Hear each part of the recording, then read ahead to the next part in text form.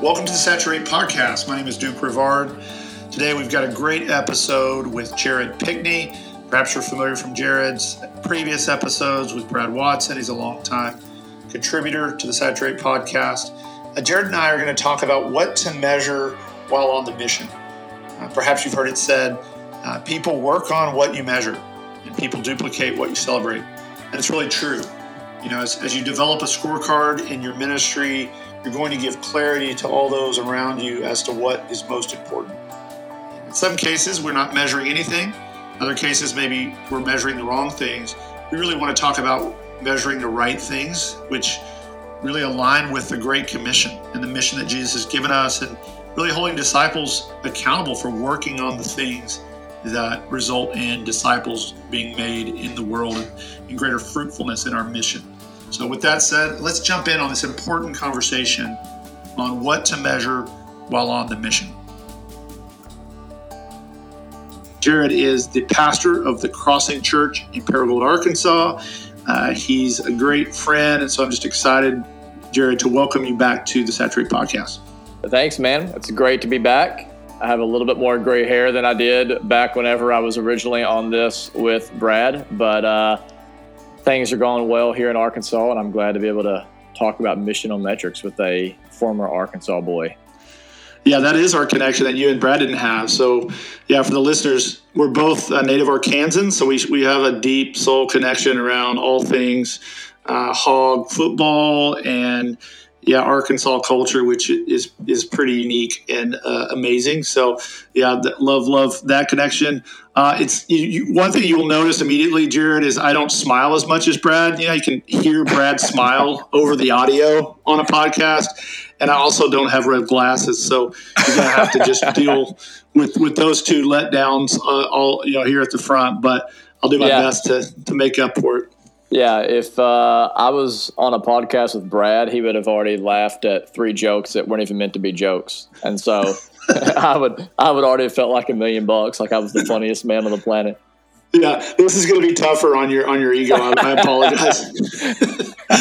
That's awesome. My therapist is working with me on ego deflation, so this will be good for me. Okay, so this is probably providential. This is probably part of it. So I'm not near as fun, but Jared, I'm excited about the conversation because I think what we're going to talk about really matters for the church. It matters all the way down to the most basic units of discipleship. It matters for all kinds of leaders who are committed to Jesus and his mission to make disciples. And so today we're going to be talking about what do we measure while we're on the mission.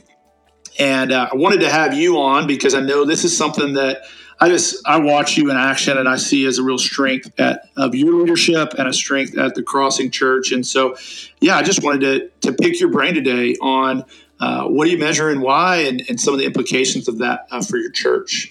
Let's just jump right in. And first, let's talk about the why. Why do we measure things in the church? Why is it important? Yeah, well, I believe that if it can be measured and watched, then it can be improved. And so if you just, I guess, think about it like this. Imagine, you're in a small plane flying over the Atlantic Ocean, you're halfway across, and your pilot announces, all right, I've got some bad news and I've got some good news. The bad news is that the gauges aren't working. So we're hopelessly lost. Like, I have no idea how fast we're flying or in what direction we're going. I don't know how much fuel we have left. But the good news is we're making great timing, right? Like, on the one hand, like, you're going to admire the pilot's optimism. But on the other hand, you're going to be freaking out a little bit. And because, the pilot doesn't know, like, he doesn't have a way of measuring, what he needs to measure in order to get you where you need to go. And so it's really the same way when it comes to ministry. And I think all of life, like, if you can't measure what needs to be measured, you're going to end up someplace you don't want to be. So to me, that's why measuring things are so important. Yeah, that's huge. Yeah, and you kind of alluded to this second part, but what happens when we don't measure? Let's say that we're all well-meaning Christians and we want to be positive, and we just say, hey, let's do a bunch of positive activity, but let's not really come back around and measure it. What are some of the implications of that approach? Yeah, well, not only are you not going to get to where you want to be, most likely. But I think there's several things that happen. Is one, I think just what you're doing becomes very murky. And so, for example, especially when it comes to communication, like let's say, and I know there's a lot of pastors and ministry leaders that are listening to this. Let's say you're going to someone within the ministry and you're asking them, how is their specific area of ministry going? Well, if you don't have a way of really measuring the right things, the chances are the person you're talking to is going to say, oh, well, things are going great. Well, great's a subjective term, right? But when you're measuring something, and you're using numbers, it helps give everyone a much clearer picture of how the ministry is actually doing. So I think apart from really measuring something, it gets very murky, very quick. I think apart from measuring, you have a real lack of accountability. When you set a number or whenever you begin to measure something, like everyone knows what the expectation is. And so accountability really begins with clear expectations, and nothing to me at least is more clear than a number. And so, I know Duke will talk more about this later, but if, a church's expectation is, well, we want to have more gospel conversations, that's unclear. But if the goal is to have, say, 1,000 gospel conversations before the end of the year, well, that's a clear expectation. And that helps create, therefore, clear accountability. So if you don't have, if you're not really measuring the right things, you're going to have a lack of accountability. I think just a couple more things that come to my mind is, if you're not measuring the things around you, you're not going to get the results. And we kind of hit on that a little bit that you want to get. And so, there's been a lot of work done around this, but if you have a goal that is specific and measurable and attainable and relevant and time sensitive, you're a lot more likely to hit that goal. And so, for example, if a person says, I want to lose weight, and that's all they say, they're going to be unlikely to lose weight. But if they say, I want to lose 15 pounds in the next 6 months, they have tremendously increased their odds of hitting that target weight. And I think the same is true when it comes to the church. If we will set goals that can be measured, say, gospel conversations, you've got a lot more likelihood of hitting that. And so lastly, what I would say is whenever you're measuring things, or if you don't measure the right things, it's going to create disunity because you're not going to have people all rowing together in the same direction. They're not even going to really know what it is they're all working towards. But you give a clear, measurable goal, it unifies the church, I think, in a way that if you don't. So that's just a few things that come to my mind. Yeah, no, that's huge. Yeah, one thing you hit there was that you're really helping people have expectations, which leads to unity and leads to even actionable next steps. Now I know exactly what I would have to do to use your kind of lose 15 pounds example. Brene Brown says it this way. She says clarity is kindness. So even it's actually kind as a leader to let somebody know what we're working towards, not them have to constantly guess, am I doing well? Or, it's almost like playing a sport without a scoreboard. It's like how frustrating would it be to not know if you're winning, you're losing, not know even what's happening really, because the score is not clear as you go along. Just think of that. Yeah, people lose interest. I think we've both read the book, The 4 Disciplines of Execution, and he uses the example in there of whenever Hurricane Katrina came through and it wiped away obviously so much of the town of New Orleans. And whenever the first high school kind of decided to play a football game after Katrina, they didn't have the scoreboard. And it said at the beginning of the game, people were pumped. They were so excited because, all right, football was back. But like 20 minutes into the game, everyone had completely lost interest. And they were talking and they were, amongst themselves. They weren't watching what was happening on the field. And said it was because the scoreboard had been blown down. So nobody knew what time it was. Nobody knew who was winning, what down, how many yards they had to go.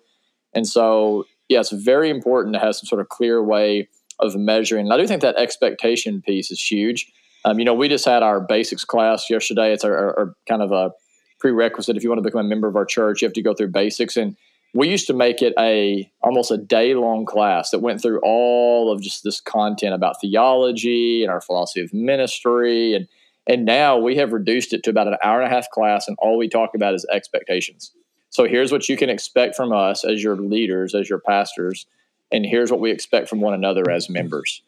And the whole purpose of that is, like Brene Brown said, we think expectations, when you give that to people, it's kind, right? It lets them know, like, here is where we're going, so that you can decide for yourself if this is something you want to be a part of. Mm-hmm. Yeah, and it also kind of preempts some unnecessary conflict where if you leave things murky, people have totally different understandings of what they're even working on or what it's going to be like in your case to be a part of this church, that kind of thing. And you find out later that you guys were working on totally different things or had totally different expectations, which leads to conflict that probably could have been avoided if we just said, hey, this is what we're about and this is what we're going to keep doing as a church and so things we're going to measure and here's why. Yeah, so love that. We know that people work on what you measure, that people duplicate what you celebrate. But how do we know if we're measuring the right things? So, in other words, we could measure the wrong things. And I've often heard, some of the measurements I hear in the church, and one organization was telling me, hey, these measurements they don't really depend on your ecclesiology. But as I listen to the measures, I'm like, man, that's a pretty baked in ecclesiology based on what you're measuring. And so we know that there's a biblical theological frame for what the church is and what the church should be in the world according to the scripture. There's also local contextual concerns and other, our cultural time and place and things that factor in. But how do we go about making sure we're measuring the right things? Well, I think you have to start with knowing why you exist as a church and what the win is. I think you have to be very careful. If you don't start there, you're going to measure your strategies, or you're going to measure your structures that are in place to help you reach kind of the goal. And I think you have to be very careful not to do that. And so start with why you exist as a church. What is your purpose? What are you passionate about? Why do you do what it is that you're doing? What is the win? Look down the road 3 to 5 years or 10 years and ask yourself, where do we want to be? What do we hope God accomplishes through this ministry or through this church over the next 3 to 5 to 10 years? And then just begin to work backwards and say, okay, how are we going to get there? And obviously there are, some things that we can't control, but there are some things we can control. And those things that we can control, let's try to, put a strategy in place with the right processes in place. And then let's from there decide, okay, let's use a scoreboard again as the example, since we brought that up a while ago. What are the numbers on the scoreboard? What numbers need to be up there? What categories need to be up there that tell us whether or not we are winning? Mm-hmm. To use a sports, phrase, what categories, what numbers are going to show us, if we are moving from where we are to where we actually want to be. Yeah. So I think that's where you have to start. That's huge. Yeah, I remember you sharing a story about your lawn, Jared, a couple years back, and I thought it was really insightful. Maybe walk us through kind of how you discovered some of the wrong activities, the right activities, and what it looked like for you to kind of course correct as you realize, hey, I might be working on the wrong thing and need a little bit more of a clarity and accountability to see it through. Well, yeah, I mean, Duke, we were talking about this earlier before we pushed record, and that I care a lot about my yard. One of the reasons I love doing yard work is as opposed to doing pastoral work. A lot of times you can see your results. You go and you mow your yard. You're like, look what I did. I could see results. And so, my wife and I, we'd bought this house and the yard was awful. And so we tilled it up as we were told to do from a sod farmer here in town. We sprayed it with Roundup to kill all the weeds that we didn't want in there. And then we went and bought this zoysia sod, which was like the Cadillac of all grasses. We threw it down on our yard and it looked great. I mean, it was as a type 3 on the Enneagram, it was totally hitting into my shadow side, which is caring about image and people driving by and being like, look how awesome that yard is. And so I was certainly finding my identity in it, which is why it probably went south pretty quick, but it looked great. It was lush. It was green. It was vibrant. My family would just go out there and we'd lay on it. It was awesome. But then just what seemed like from out of nowhere, man, everything just began to die. I mean, the grass turned brown. It got ugly. It looked like it had leprosy. And I just kept throwing water on it because, it's August and you're thinking this thing just needs water. Well, I kept watering it. My intentions were great. I was putting a ton of time into it and I was getting so frustrated and I was just like, I don't know what's going on. And eventually I found out that I could test the soil to see what was going on. I tested the soil and come to find out there was a fungus. And I remember where it started. It started over by our mailbox. And it started because it had been overwatered. And because I didn't know what was going on, because I didn't have any way of measuring it up until that point, I was putting all of this work into doing the complete opposite of what I needed to do. And it actually expedited this process and spread this fungus throughout my entire yard. And what God kind of, I guess, even showed me in that is when you think about ministry, it is so easy just because we live in a fallen, broken world, right? I think of this, what is it, the second law of thermodynamics, that anything left to itself is going to fall apart. The reality is, like, it's very easy for a fungus, so to speak, to break out in the church, right? For sin to begin to spread, or for things just to begin to fall apart. And we have to be able to, I think, identify some of these problems or anticipate these problems, know where they are, and then know how to put processes in place to ensure that rather than having kind of this fungus that's spreading and kind of killing life, that we have, the right things in place. We have the right accountability structures that allow, actually, instead of a fungus to grow, right, for life to begin to spread. So that's kind of the idea, I think, Duke, we were talking about with my yard, and I think it certainly applies to ministry as well. Yeah. What I love about that illustration is that, you had the best of intentions to have a fruitful, healthy, vibrant yard, right? It was nothing about your intentions that were wrong. And I think that's true of pastors and leaders everywhere. Like, we want to please Jesus. We want to make disciples. We want to be doing the work that he's given us to do, and we want to be fruitful. So it's not even just about positive intent. It's like doing the right activity, monitoring it along the way, keeping an eye on the right activity, and seeing it through over time that results in health and growth and fruitfulness. So it's super helpful. As I'm listening and even thinking through the progression here, it just seems like there may be some leaders out there who are measuring nothing, right? Like, they don't have metrics. They're doing lots of activity. They're getting after it some way. And there may be a movement towards just beginning to measure something. And then, as you mentioned, you weren't measuring the water for the grass type, right? Or how much water. And that was actually a problem for the fungus. And so then it gets from, okay, let's measure, but now let's measure the right things and understand, what has to be measured for this particular thing to thrive. And then, that leads to a totally different kind of outcome. And so I even want to share that with leaders. It's like, man, getting started on the metrics. And I found this in leading different organizations and leading different teams. Sometimes we start with a hypothesis or a first draft of what we think we should be measuring. And then as you get into it later, you realize that even your metrics weren't the right thing to start, and you amend them over time, and you begin to zero in on the things that are most important. So I love the way that. Yeah, and if I can just speak into the importance of metrics and how it can be good. So I think there are so many pastors out there that maybe are discouraged, especially as you've gone through a year like we did in 2020. And, you're doing everything you can, and you just aren't looking at the right things. I mean, if you have the right metrics, it helps you actually, I think, be able to stay the course longer. And so, there have been times where we have had the wrong metrics.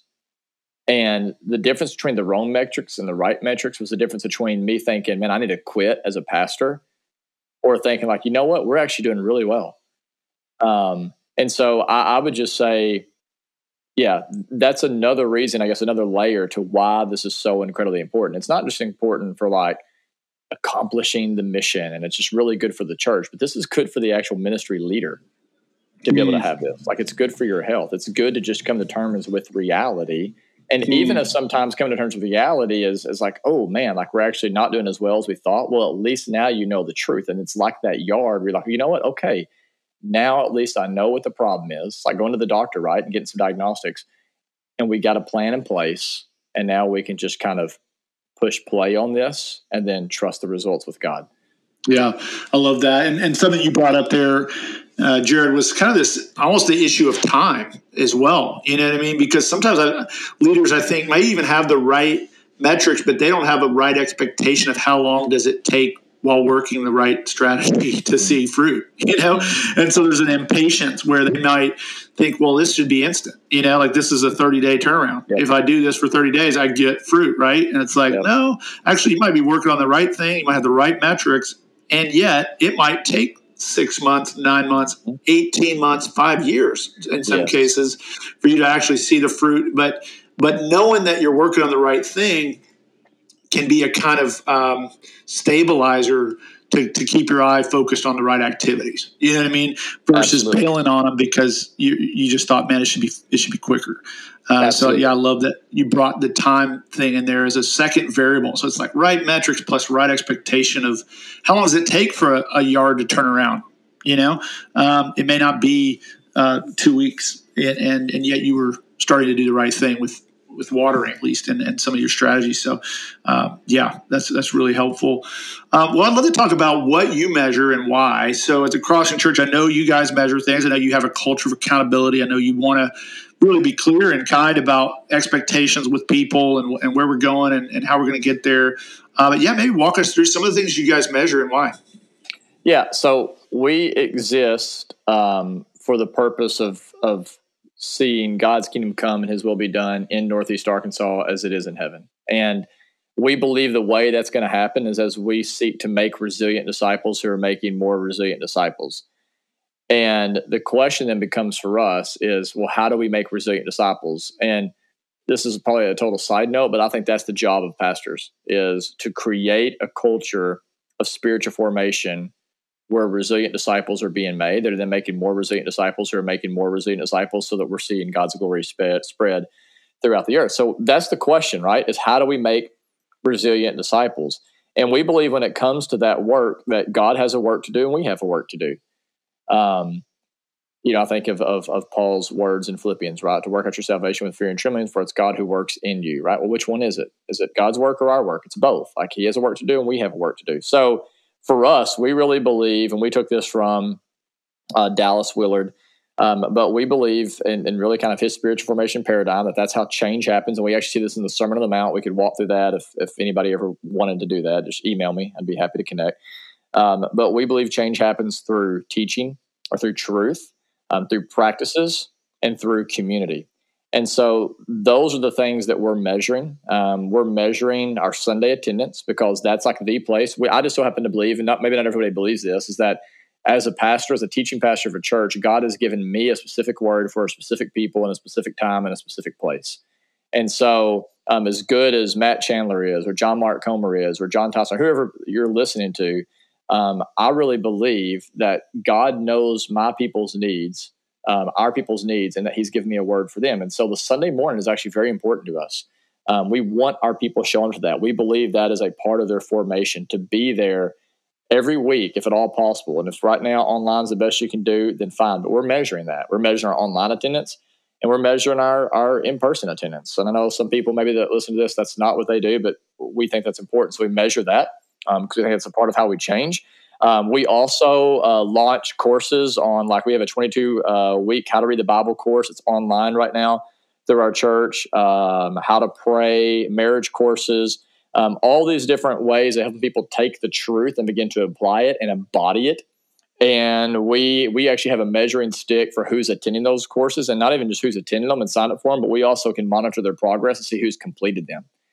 So again, that just helps us. Whenever someone comes to me and they say like, man, like, I'm just not growing. I don't know how to read the Bible, whatever. But it's like, well, we can look and see. Like, man, you did like 1 week of the 22-week How to Read the Bible course.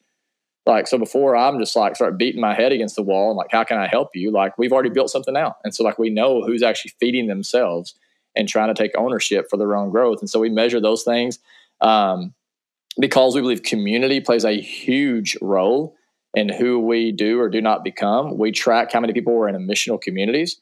We track how many are in our DNAs. And then we, renew our membership every single year. And we do that strategically because it's just a way for us to remind people of the vision, to remind them of like, hey, here's our core values, which we have 7 core values. And we're like, hey, here are the things that you're committing to. And then just because you remember in 2020 doesn't mean you remember in 2021. So we track our membership. And I could talk how we do that. We track giving because I think it's a great testament. Jesus talked a lot about giving. So, I mean, we could tell you what every single person in our church gives. But there's maybe more things that we track, but all of those go back to ways that we believe people change in order for them to become resilient disciples. So we can't make resilient disciples ourselves. We do have a work to do. God has a work to do. But we can track and see, like, man, are they at least in the right environments? Are they at least showing up to the right places? Are they at least taking the food and putting it into their mouth, right? How many people are doing that? And then from there, that's where we trust God's work to say, okay, what's he going to do at this point? So. Yeah, Jared, I love that. I love that you house all of it in kind of the why we exist frame, of making resilient disciples that can make resilient disciples. At the Soma family of churches, you're aware of our kind of missional metrics that we send a survey out every year to track how the whole Soma family is doing. And we look at core things, but it's all along the line of the Great Commission. So it's just try to take the Great Commission, break it into component parts that people could actually work on, and to see how we're doing at each point. Because if you find a kind of sticking point, where we're stuck, it's like, okay, well, that may be an area where it's not clear, or there's not enough resource, or there's not enough emphasis, or it's getting lost somehow. And so I just walk through those, and we talk about Soul Family. We track gospel conversations. So how many gospel conversations are we having? Yep. We know from Romans, it says, Romans 10, that faith comes from hearing from the word of truth. So people come to faith by hearing the gospel proclaimed. So is it being proclaimed? How often? We track baptisms, which is just how many people have passed from death to life. And I think adult baptisms is probably a subset of that too, which I think is a really interesting metric to look at in a church to see how well we're reaching into our culture. And then we talk about an intangible measure, which is our disciples growing mature in faith, hope, and love, because it seems to be Paul's metric for sanctification, mature faith, mature hope, mature love, with love being kind of the penultimate. And those are harder to measure, but still something we want to be finding ways to measure what is intangible. And then our new leaders being developed, who can lead new MCs, new DNAs, new worship sets, new deacon responsibilities. I mean, our leaders emerging in every facet of the church to lead and to expand the footprint, the leadership core of the church. And then our new missional communities, being raised up and sent, how many missional communities, which would be a basic unit of mission, and then ultimately new churches planted, and amount of money invested in church planting at large. And so all that's just going all the way from the pagan who's never heard the gospel to a mature new church plant going out, and a fullest expression of multiplication. And so that's what we get after. But you mentioned gospel conversations earlier, and I love the story that you shared with me a couple of years ago about what happened when you guys really started to get specific about tracking gospel conversations. Maybe share that with our audience.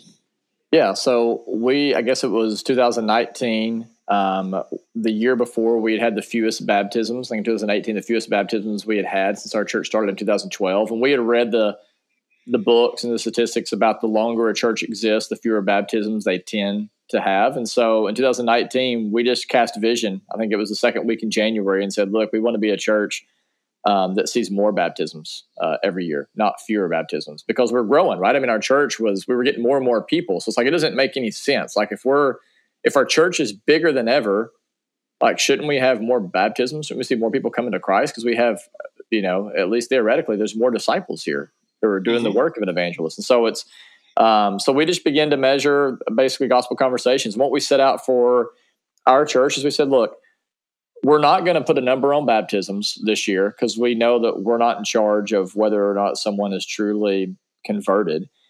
But what we are going to measure is what we can be responsible for, and that's sharing the gospel with people. And so we set a goal to have a gospel conversations with 1,000 different people by the end of the year. And we track that throughout the year. The way that worked is we had people, obviously in missional communities who would meet every week, and the missional community leader would just say, hey, has anybody had a gospel conversation this week? And, some weeks you might have 2 or 3 raise their hand. Some weeks you might have 10 raise their hand. Some weeks you might not have anybody raise their hand. Whatever the number was, the missional community leader would report that after they kind of heard the story from those who were sharing, like, oh, yeah, like I shared with, my roommate or whatever else.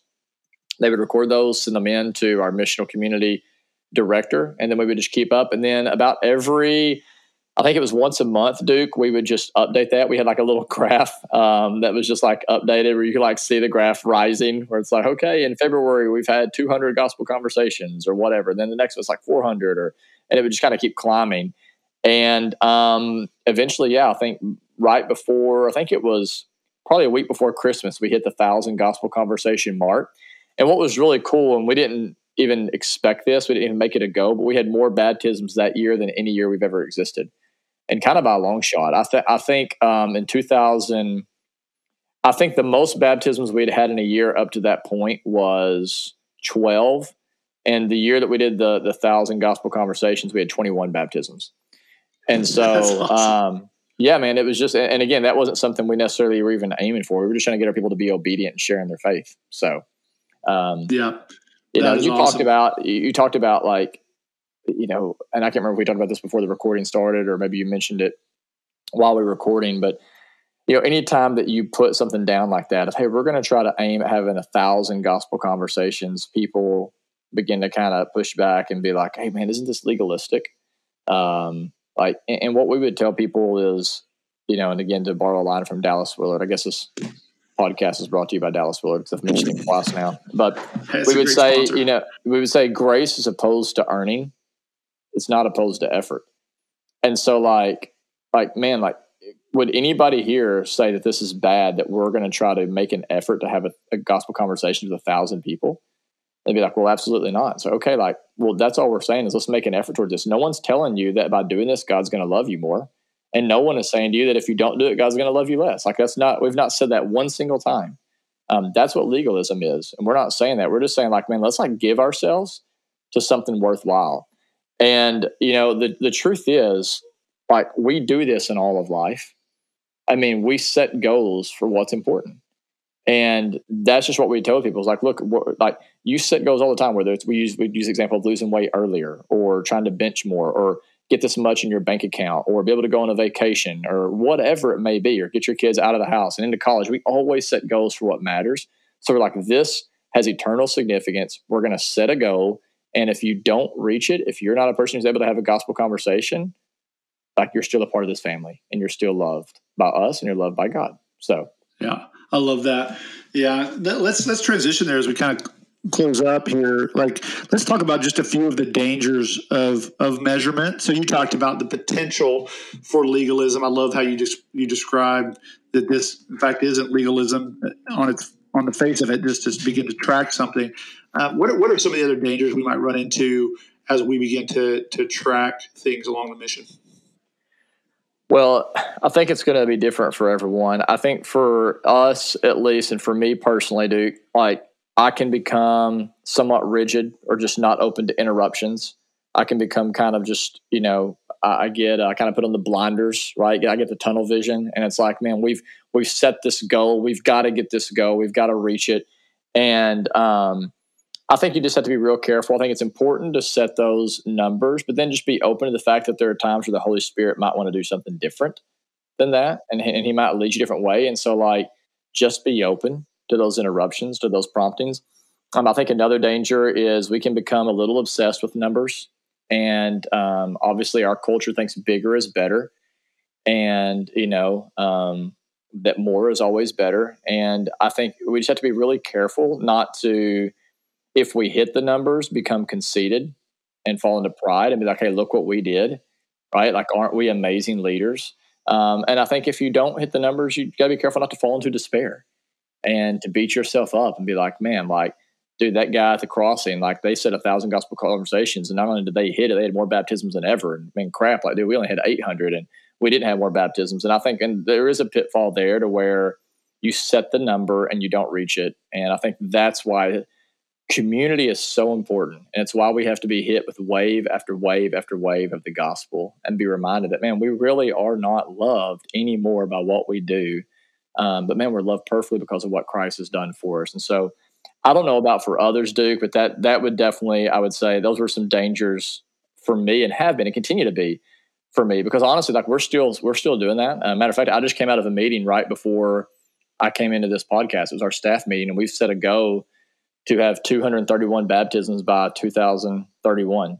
And it's kind of a 10-year goal. And we know that we're not over those baptisms. Like at the end of the day, like God's got to do the work, but we're doing that because it's a 10-year goal that will allow us to set a 3-year goal, which will allow us to kind of set these kind of 90-day rocks that we try to, you know, work towards moving as a staff throughout the years. And those are just going to have to continually be things I have to remind myself of like, okay, like be open to change, like don't get too obsessed with the number. And if you hit it, you're not as amazing as you think you are. And if you don't hit it, like, bro, you're still loved and you're still like cared for. And so, those would definitely be the dangers that persist in my life. No, that's huge, man. Yeah. As you were talking about comparison, it seems like that threat is there almost no matter what, even if we're whether measuring things or not measuring things, there's a tendency to, see ourselves as better than others, based on whatever internal scorecard we have, or feel insecure if we feel like we're not measuring up to what we're seeing others do. And so the gospel is good news for people who are doing well, and good news for people who are doing poorly. And I just love that. We'll have to keep, preaching the gospel to ourselves and to our people regardless, because we live in that.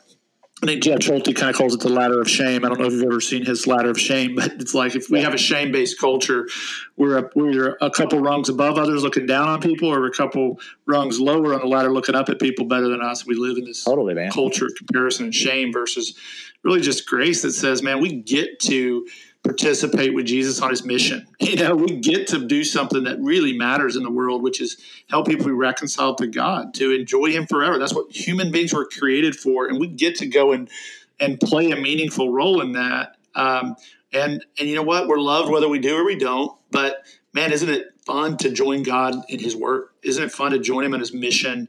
And I think that kind of cheerleading, where you set all of this in the context of the gospel, in the context of love, is really, really huge. And I might even close with that illustration. And you're bringing this episode by Dallas Willard. I'm bringing it by Jeff Schulte. But Jeff Schulte with 10 Man Ministries, he really shared something with me that it was pretty profound about human performance. But he said, they, at the Olympics training facility, which he does a lot of training with, the mental, emotional side of athletes trying to get to peak performance, and has worked with some athletes at the Olympic Training Center in Colorado Springs. But he said they studied it. Like the scientists wanted to know and understand human performance. And the Olympics is a great way to do it because it's got all this international sample size. You got all these variables you can measure and whatnot. But at any rate, they found that if you use shame and driving people through, fear, failure, and shame and those kinds of things, that you can get something like 98% of someone's optimal performance. But the only way to get that last 2% was love. Was actually an environment where, hey, even if you don't get gold, where you're going to be loved anyway.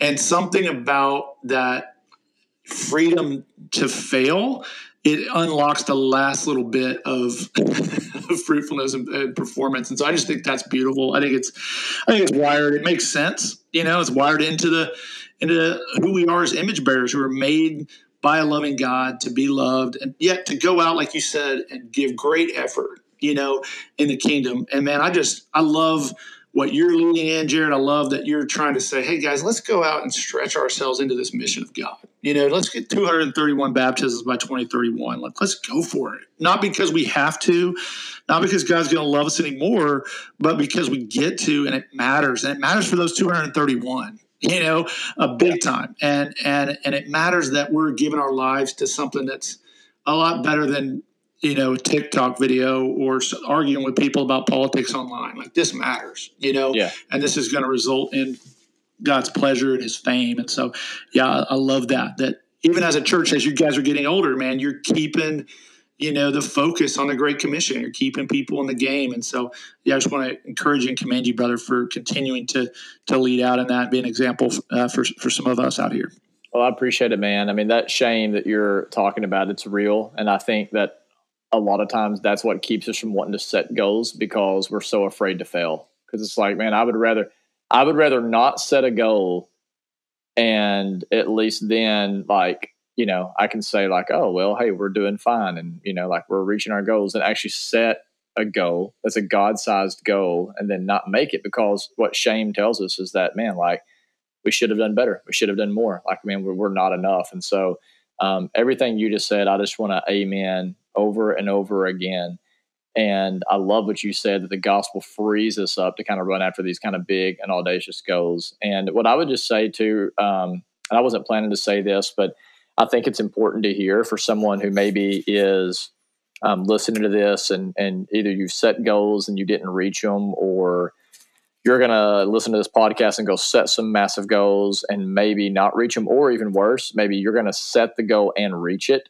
And I just want you to know, like, those goals are never meant to be a substitute for God. Like, they're not going to give you what only Christ can give you. And so take it from a guy who has hit goals. The bar tends to raise. And I just want to encourage you in the words of Christ. I think about whenever he sent out the 72 and they come back and they say, man, Jesus, even the demons were obeying us. Like, it's amazing. Like, we were, doing all this great stuff. And it's so bizarre. Jesus responds by saying, hey, don't rejoice in the fact that you saw this stuff happen in the ministry. Rejoice in the fact your name is written in the book of life. And I just want to say to, like, you who's listening to this right now, I don't know who you are, but I want you to just take time, just a moment wherever you are, and just think about the day whenever you stand before God and you hear him read out your name from the book of life. Like, that's going to happen someday for you, man or ma'am.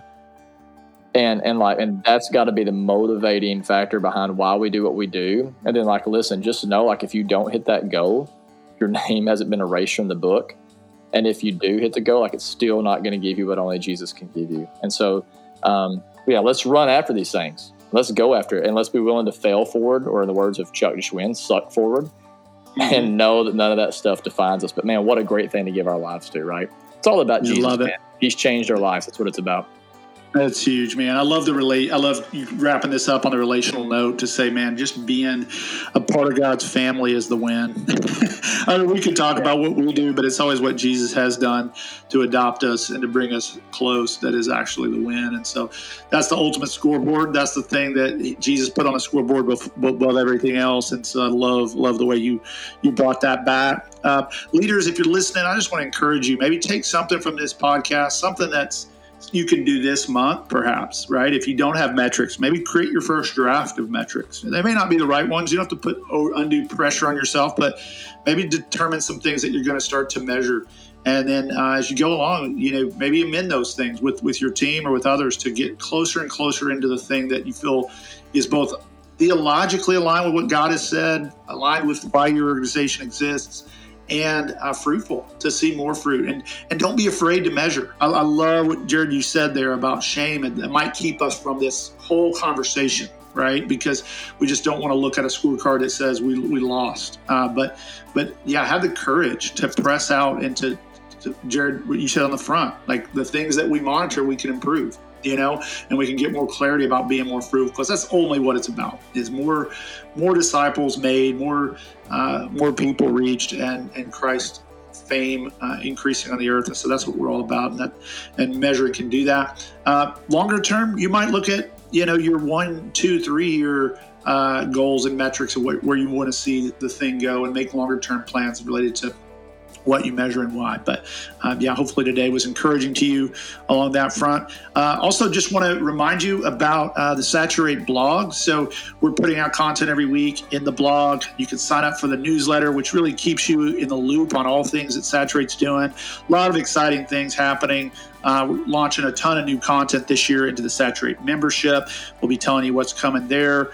And there's just a lot going on here. Even at Lent, there's a new Lent guide that's available that can walk you through just how to continue to keep your eyes fixed on Jesus as you worship in this season, and as you continue to navigate COVID and the change of plans that's been. So thanks for listening today, guys. Jared, thank you for being here. I knew it was going to be a blessing, and it certainly was. Yep. Thanks for having me on.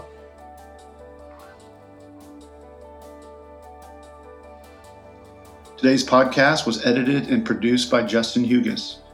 Saturate is committed to gospel saturation in North America and beyond, until every man, woman, and child has a daily encounter with Jesus in word and deed.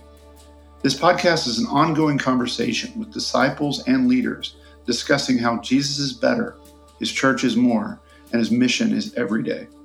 Learn more and activate your Saturate membership at saturatetheworld.com.